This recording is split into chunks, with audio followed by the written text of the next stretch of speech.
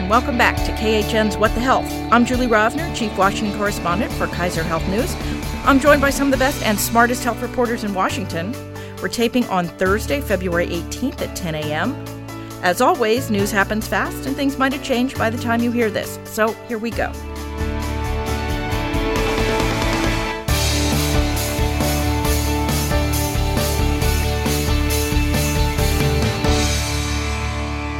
Today we are joined via video conference by Alice Ollstein of Politico. Good morning. Kimberly Leonard of Business Insider. Hi, everyone. And we are pleased to welcome to the podcast Rachel Cohrs of Stat News. So happy you can join us, Rachel. Thanks for having me, Julie. After the news, we will play my interview with Inam Sakina. She's a first-year medical student at Harvard and president of the new organization Future Doctors in Politics. We'll talk about how a growing number of medical students are interested in not just how public policy affects them directly, but how it affects their patients. But first this week, open enrollment redux. The ACA is back open for business, at least in those states that use healthcare.gov and some others, which together is most of the states. The Biden administration has promised to spend $50 million on promoting this open enrollment, although it is not yet clear how exactly they're planning to spend that money. Meanwhile, an estimated 4 million people are eligible for a no-premium bronze plan, and nearly 5 million more people are eligible for subsidies but not signed up. Yet it's still not clear how many of those people will actually take up this opportunity. How big a difference might actual outreach make? The Trump administration basically scrapped its outreach budget back in 2017. It'll be really interesting to see because the Trump administration pointed to enrollment numbers not cratering under them to argue that the outreach under the Obama administration was overly expensive and unnecessary. So this will be the real test. People do want insurance, but a lot of people, like you said, don't know about their options, don't know that they might be eligible for a free or almost free plan. And so it'll be interesting to see how real government outreach, because we have had outreach from outside groups and nonprofits and states, but it'll be interesting to see how the federal government, once again mobilizing, how much of a difference that makes. I also think that Congress has yet to pass this new bill that would make subsidies even bigger and more plans free or cheap for more people. If it had passed before now, would have probably been a key message in the outreach. And so now it's sort of in limbo. But the enrollment period is going to be, several weeks long. And so through May. Yeah, several months long. And so I guess there is still time to get those extra subsidies passed. I mean, yeah, it's pretty confusing. We've got, and this is my next question. We'll talk about this in a minute, about what could add on to this if Congress passes this bill that's shaping up. But in the meantime, do people even know we're in the middle of a pandemic and there's no power in Texas and everybody's having an ice storm? I mean, I feel like open enrollment's gotten pretty buried in the quote unquote big news, at least even of the week, right? Definitely. And one of the things that I found a little bit curious is that we haven't yet seen the Biden administration allocate more funding to navigators. Navigators are nonprofits. They're made up of individuals who sit down with people who are eligible for health insurance on the marketplaces, and they really help them explore their best options and sort of tell them some of the trade-offs. They make sure they understand the deductibles. Navigator funding was slashed significantly under President Trump.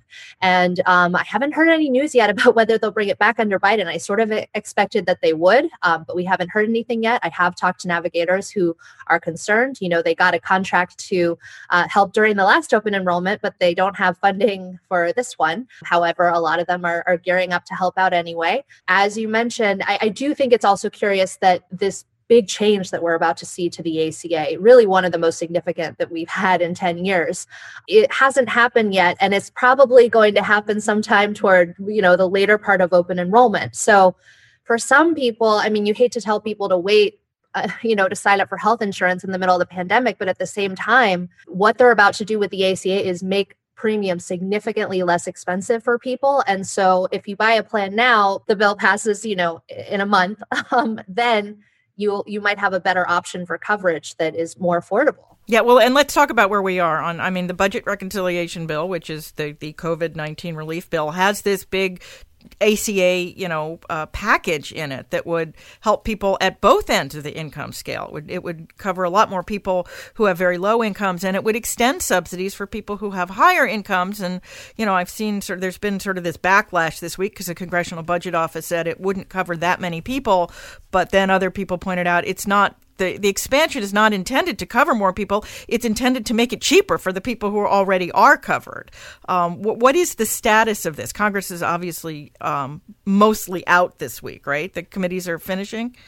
Right. So the House is set to pass this next week, is aiming to pass this next week. And the Senate, I was talking to Senate offices saying that their committee leaders are trying to work with the House now as much as possible to get the bills in alignment so there's not a bunch of back and forth later with the different versions. They want to move this quickly. One pressing deadline is that a lot of aid programs expire on March 14th. And so they want to get this passed with some cushion, not, the second before the clock strikes midnight. Good luck with that. Well, I mean, we've all seen how Congress functions, so it probably will be the second before the clock strikes midnight, but they're aiming to pass it, well in advance of March 14th. To be able to extend those aid programs before they expire. So we'll see if that actually happens. There's obviously procedural hurdles with reconciliation in the Senate. There's things included in the House bill that the parliamentarian may say can't fly in the Senate. There's things that there's political opposition to from some moderate Democrats in the Senate as well as Republicans. And because they are using reconciliation and using that to avoid a filibuster, they really need every single Democratic vote. And so if just one Democratic senator is against something, it can't move forward. So it'll be a real minefield. One of the weird quirks of reconciliation from back in the old days is that House committees that shared jurisdiction over things, particularly Medicare, used to put in basically conflicting provisions in their reconciliation packages. And the way the budget rules are written, the House would vote on them with the conflicting provisions in them, and then the Senate would pass its bill, and then in conference they would sort out what they wanted. And obviously I think they're trying, in trying, as you said, Alice, to do this more quickly, I think they're trying very hard not to do something like that, even though under the rules of reconciliation they can, but they can't fix it before it goes to the floor. They would have to actually be careful at committee to not do things that are conflicting. Otherwise, they're going to end up in a conference and they're never going to finish this by the middle of March. Anybody else hearing anything provocative about progress on this bill? I guess we're past the idea that Republicans might want to play and they might not need to use the budget reconciliation provisions, right? Right. And I think there was some talk earlier on that the Senate might bring up the House bill for a vote. But I think, that would result in senators giving up a lot of the leverage that they have because of this narrow division. So at this point, it looks like, the Senate is going to be engaged in their own process. They certainly, are having those conversations between the House and Senate and just to get as much agreement as they can. But I think there is going to be this second House vote, and the House is narrowly divided too, and crazy things can happen. So I think things are moving fast. They're doing the best they can. But there is going to be this process in both the House and Senate.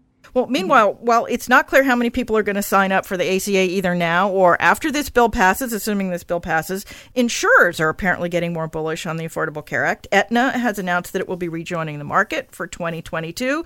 United Healthcare rejoined this past year. Might we actually see the Affordable Care Act eventually work the way it was designed, which we have basically not seen yet? Well, if the government keeps promising to put billions of dollars into the exchanges, this isn't some benevolent decision that insurers are making. They're seeing the stimulus. They're seeing $34 billion alone going into the exchanges. Do I have that number right?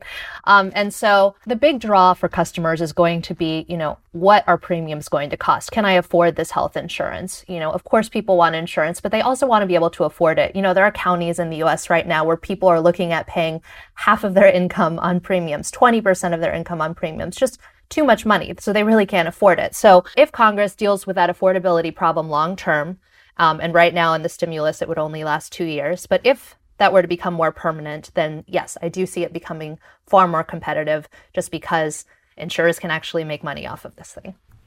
And insurers have been seeing record profits already because during the pandemic. People are paying for having insurance, but they're not using that insurance for regular healthcare as much as they normally would. And so insurers have been doing extremely well and are set to do even better with this higher subsidies and expectation of more enrollment. Although I'm guessing that when this bounces back, it's going to bounce back with a vengeance because of all the sort of delayed care that people at some point are going to need and insurers are going to be on the hook for. But that is for a future podcast. All right. So in Biden administration news this week, the Centers for Medicare and Medicaid Services, which apparently is getting a new administrator in the person of Chiquita Brooks LaSure, who we said was a leading candidate a couple of weeks ago. Sorry, I digress. CMS is moving to rescind the guidance that allows states to impose work requirements for Medicaid beneficiaries. And it's notified the states that have work requirement waivers that it plans to rescind them. Apparently, it's a fairly involved process. It involves a hearing. Alice, you've written about this a lot. How big a deal is this action? It was very expected, and the work requirements were facing legal challenges anyways and were blocked in most of the country. So it's both a big deal sort of to show the ideology of the new administration in stark contrast to the previous administration in terms of what they see as the purpose of Medicaid being this safety net program, and not thinking of it as welfare, not thinking of it as something people would have to earn going through these bureaucratic hurdles and demonstrating their work hours. They are saying, look, you can't live off Medicaid. Medicaid is not welfare. We shouldn't penalize people and make them jump through all these hoops in order to get it, especially during a pandemic.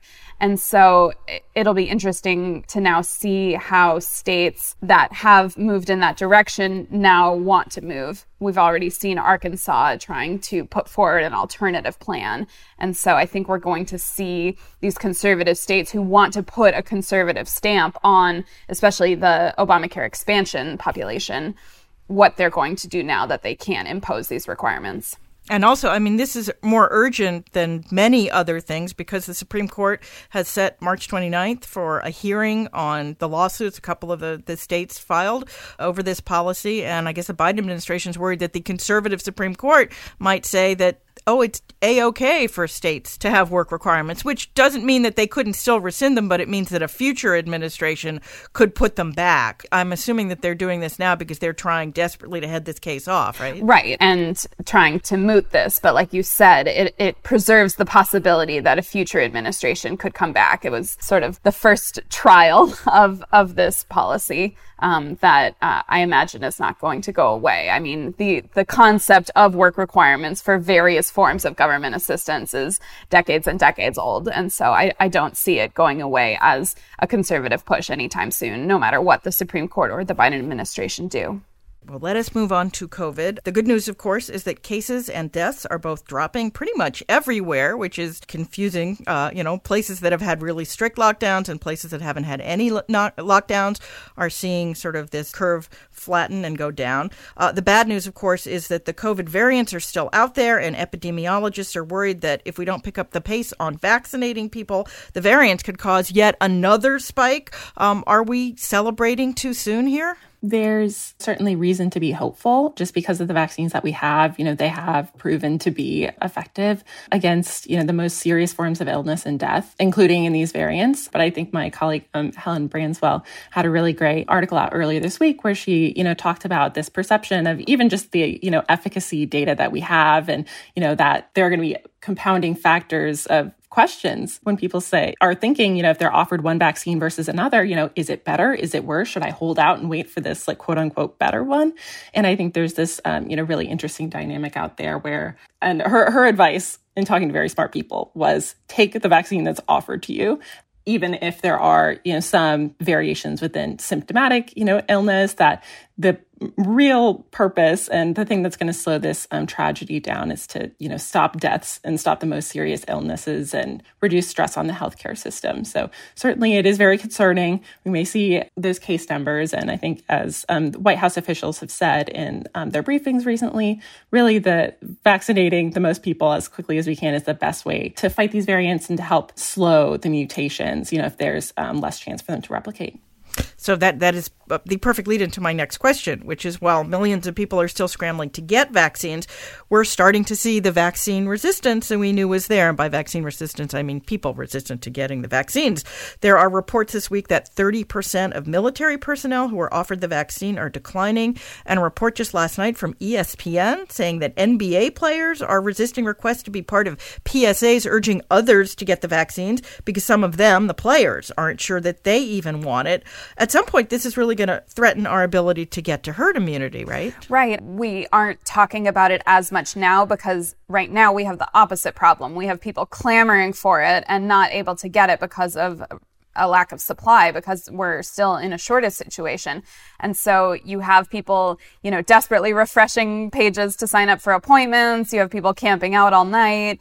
You have people even trying to break the rules and get the vaccine when it's not even their turn yet. But yes, eventually, once everyone who does want the vaccine gets it, you are going to have the challenge of convincing the segment of the population that doesn't. Now, that population could shrink significantly between now and then, because between now and then, you'll have millions of people getting it and being fine and being protected. And I think seeing that, and, not just seeing that in the news, but seeing people get it and do well, I think will alleviate a lot of people's fears and sort of just naturally reduce that hesitancy by the time we get to the general public and those who are hesitant. But I think it's definitely worth thinking about now. It's worth talking to experts on public health messaging and creating messages that respond to different concerns, because different populations have different concerns. There's also a lot, my colleagues have been doing a lot of coverage of efforts to combat misinformation online, which is another huge area that people should be paying way more attention to. Yeah, absolutely. So meanwhile, while, as Alice said, there are still too many arms chasing too few shots, even though the Biden administration says that daily inoculations are up to 1.7 million, I know states and counties and others are trying their best to make prioritization decisions as fair as possible. But now we're seeing stories about caregivers of people who are eligible not being eligible themselves, which seems somewhat problematic. And people in obviously high-risk groups are not able to get vaccines before people who are clearly at much lower risk.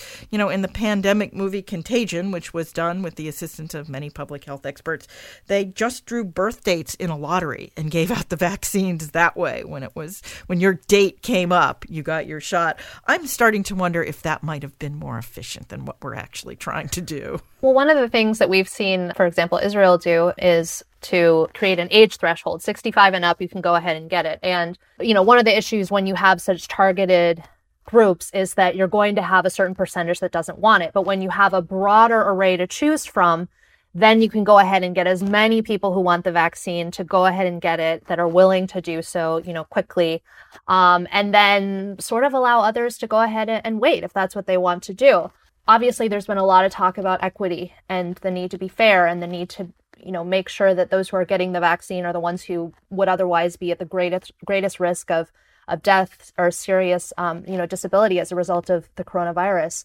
But when you do that, there is also the risk that it'll go slower than you would really want it to. But, having said that, 1.7 million, that's quite further than where we were. It's accelerating. I do think that it will continue to, and there's a lot of orders in for more vaccines, and we're headed in the right direction. Yeah, I wonder if the frustration that we're breeding, and boy, are we breeding a lot of frustration. We have, KHN has a new series on people's quest to get their shots, is going to sort of make people sour. We're teaching people a really important lesson about public health. And I feel like every hurdle is making people little, if not less trustful, a little more frustrated in sort of our ability to do some of these things. Well, it's also, it kind of gets into bioethics or just ethics, because look, if you just do it strictly by age, and a lot of places, started with 75 and older, because people of color have a lower life expectancy, those higher age groups are disproportionately white people. And that's because of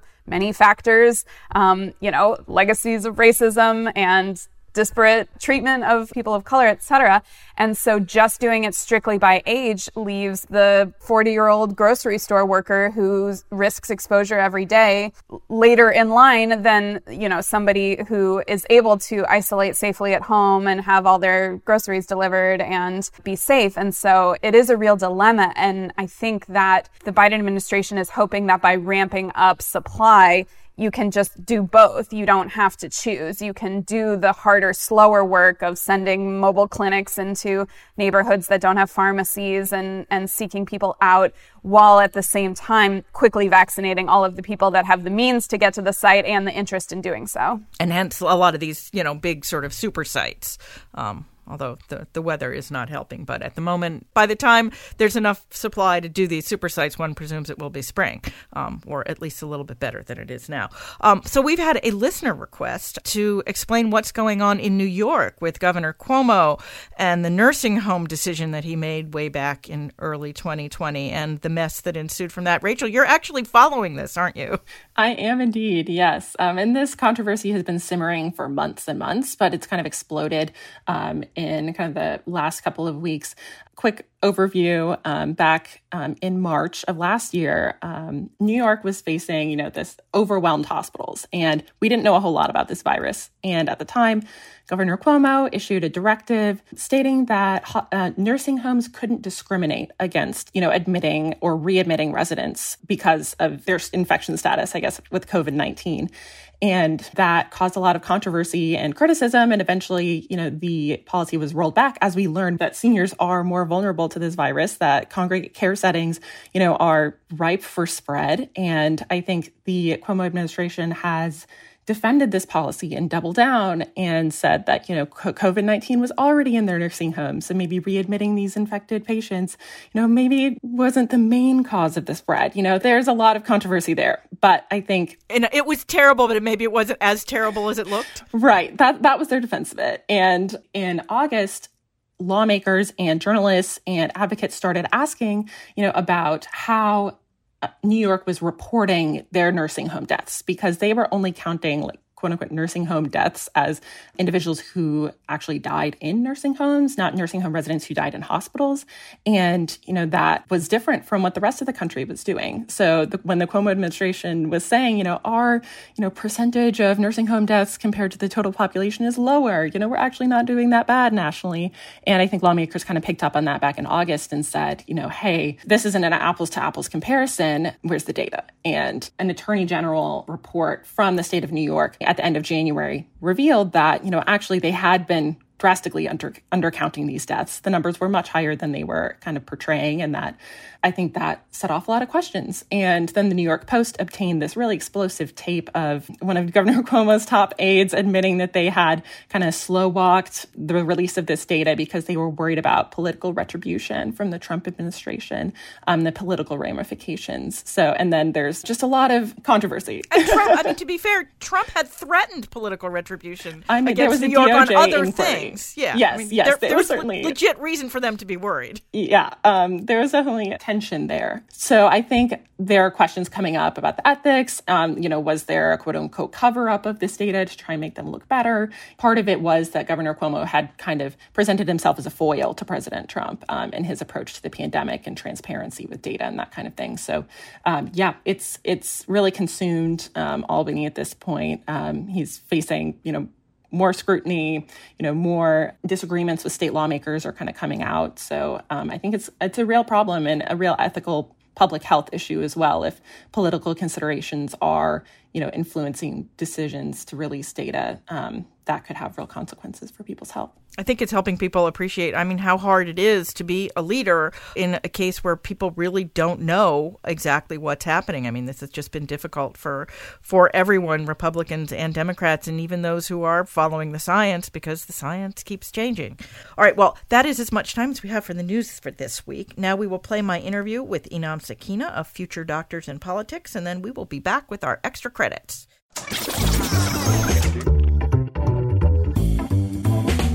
We are pleased to welcome to the podcast Inam Sakina, a first-year medical student at Harvard and president of the brand new organization Future Doctors in Politics. Inam, welcome to What the Health.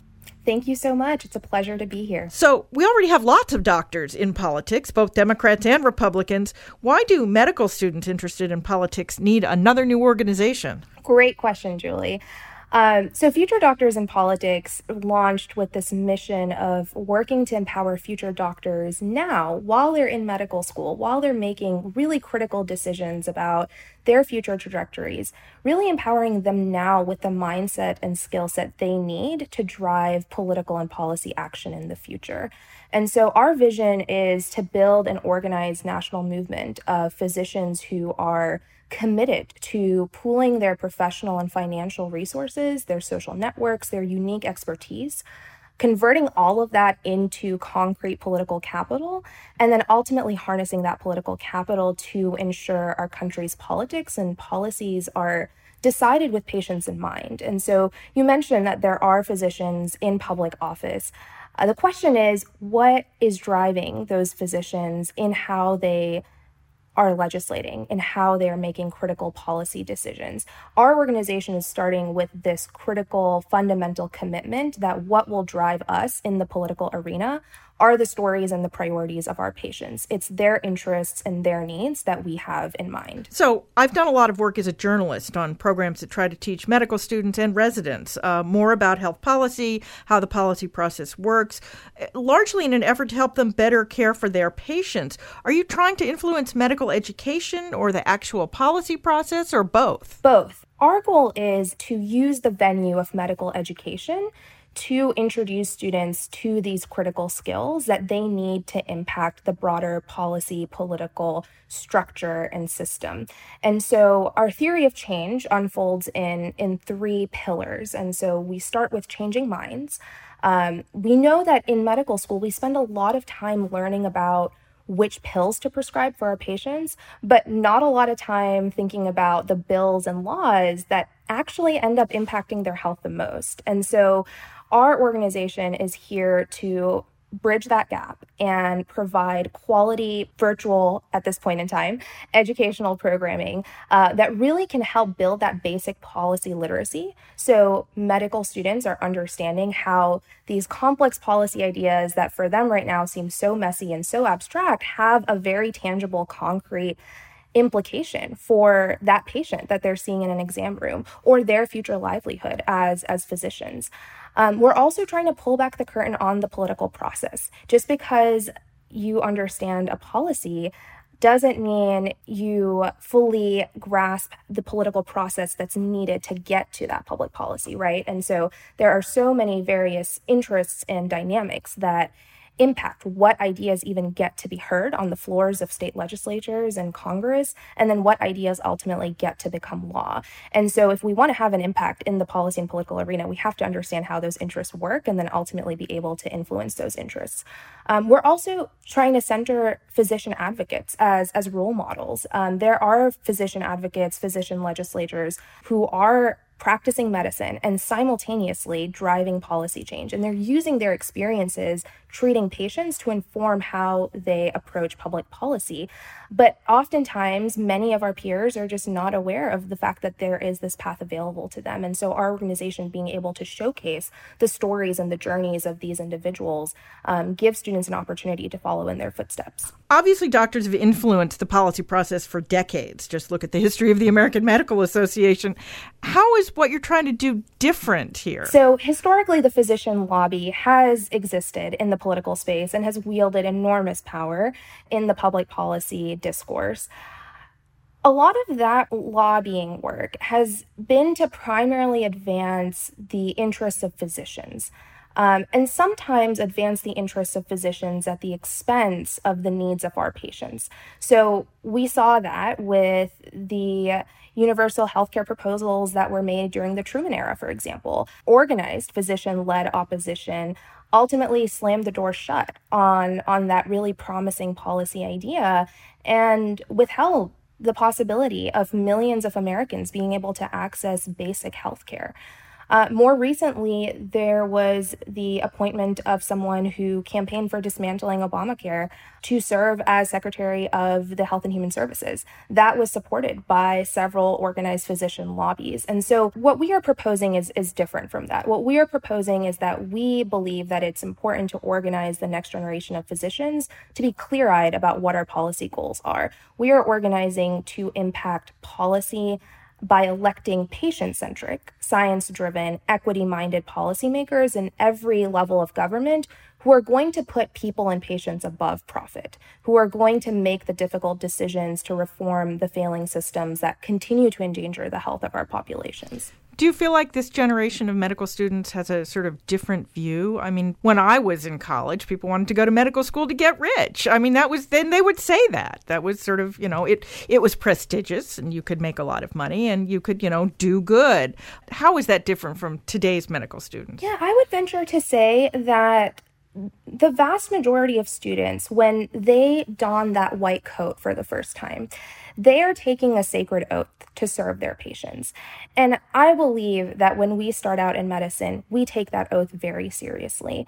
And so I think part of it too is that as medical students of this generation, particularly first-year medical students, we are taking that oath in the midst of a pandemic. Our white coat ceremony was actually virtual, so we took that oath through a Zoom screen. And we're taking this oath in the midst of a pandemic where thousands and thousands of Americans have needlessly died because our political leaders failed, where our fellow health workers are having to risk their lives to save lives, and where crushing health inequities, particularly racial inequities, are being intensely exacerbated, and our patients of color are being made to suffer the most again and again.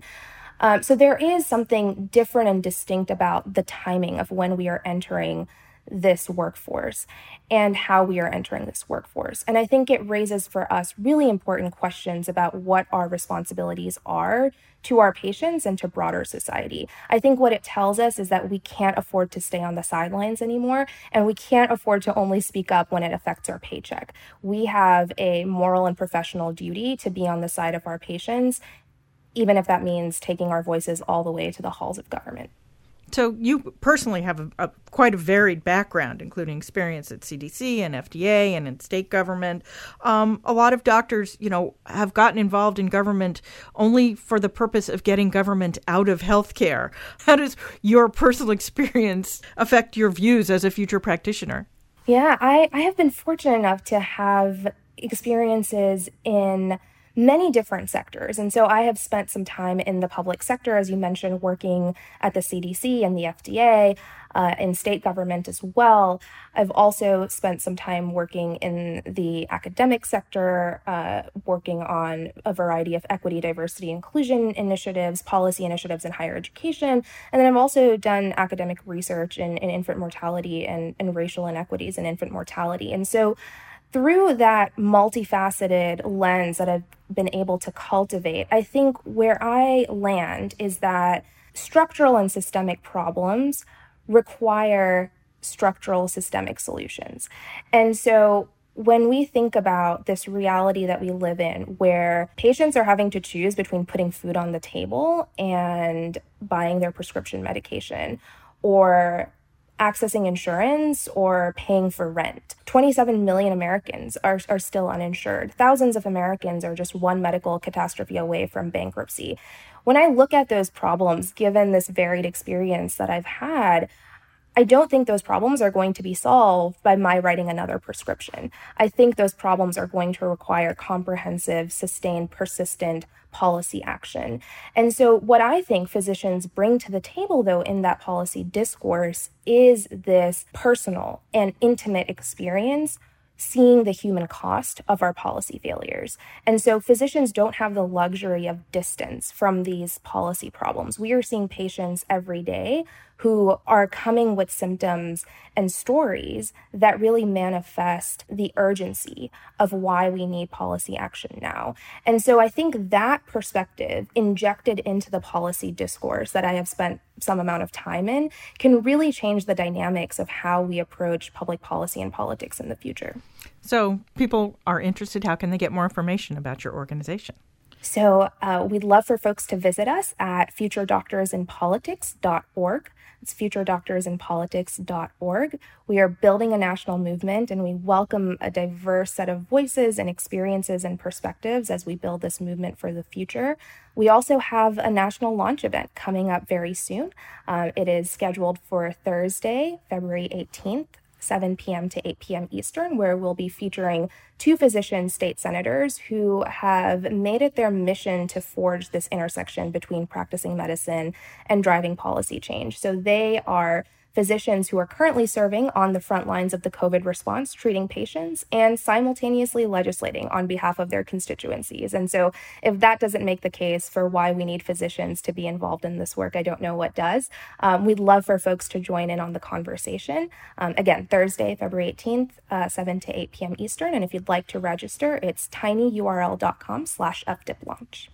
Inam Sakina, thank you for joining us and good luck. Thank you so much. It was wonderful being here. Okay, we are back, and it's time for our extra credit segment. That's where we each suggest a story we read the past week we think others should read too.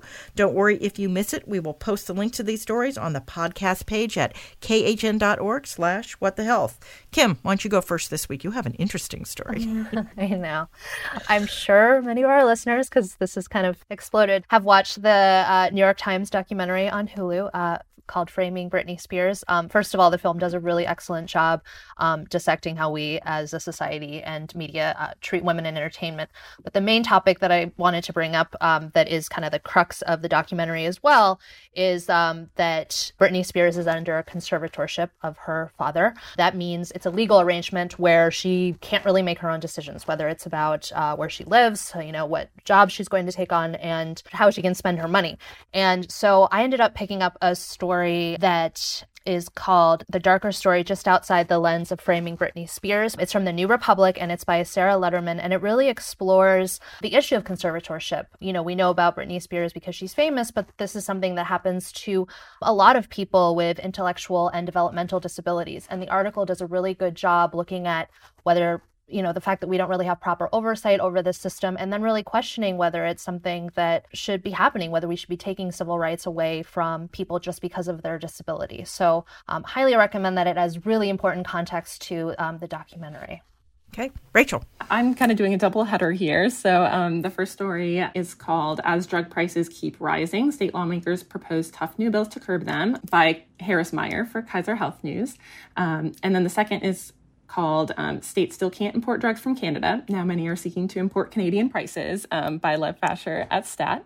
And just the idea is that, as we're having this federal conversation about drug pricing policy potentially paying for other policy priorities, there are these creative policies coming up at the state level, even though, pharmaceutical companies produce these heroic vaccines really quickly. And as some state budgets, face issues. I think there'll be an interesting dynamic to watch to see, whether these policies actually advance when, the budget's involved as well.